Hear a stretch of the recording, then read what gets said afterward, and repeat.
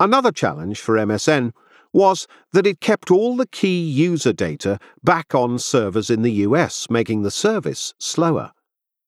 The reason Microsoft made such arrangements was because China banned foreign companies from operating their own data centers, and the company refused to put its data on those provided by local providers, a sensitive issue for the government.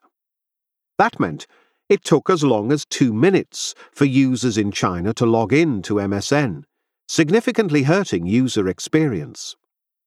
By the time it finally decided to set up a data center in Hong Kong, which was closer to mainland China, MSN had already lost significant market share to QQ.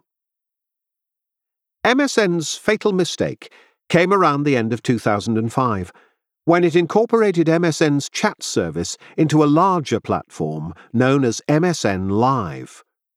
To many users, the upgrade looked like a web page instead, and it appeared that the company's chat service had all but vanished overnight.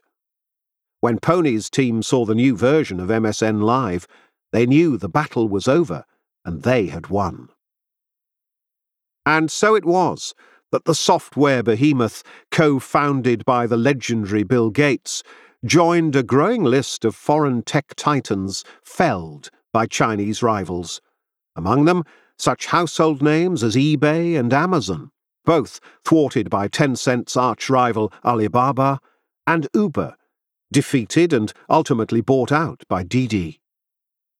That victory gave Pony's company immeasurable street cred domestically, while establishing its bona fides with those in the know in Silicon Valley. It also ultimately led to an invaluable staff hire.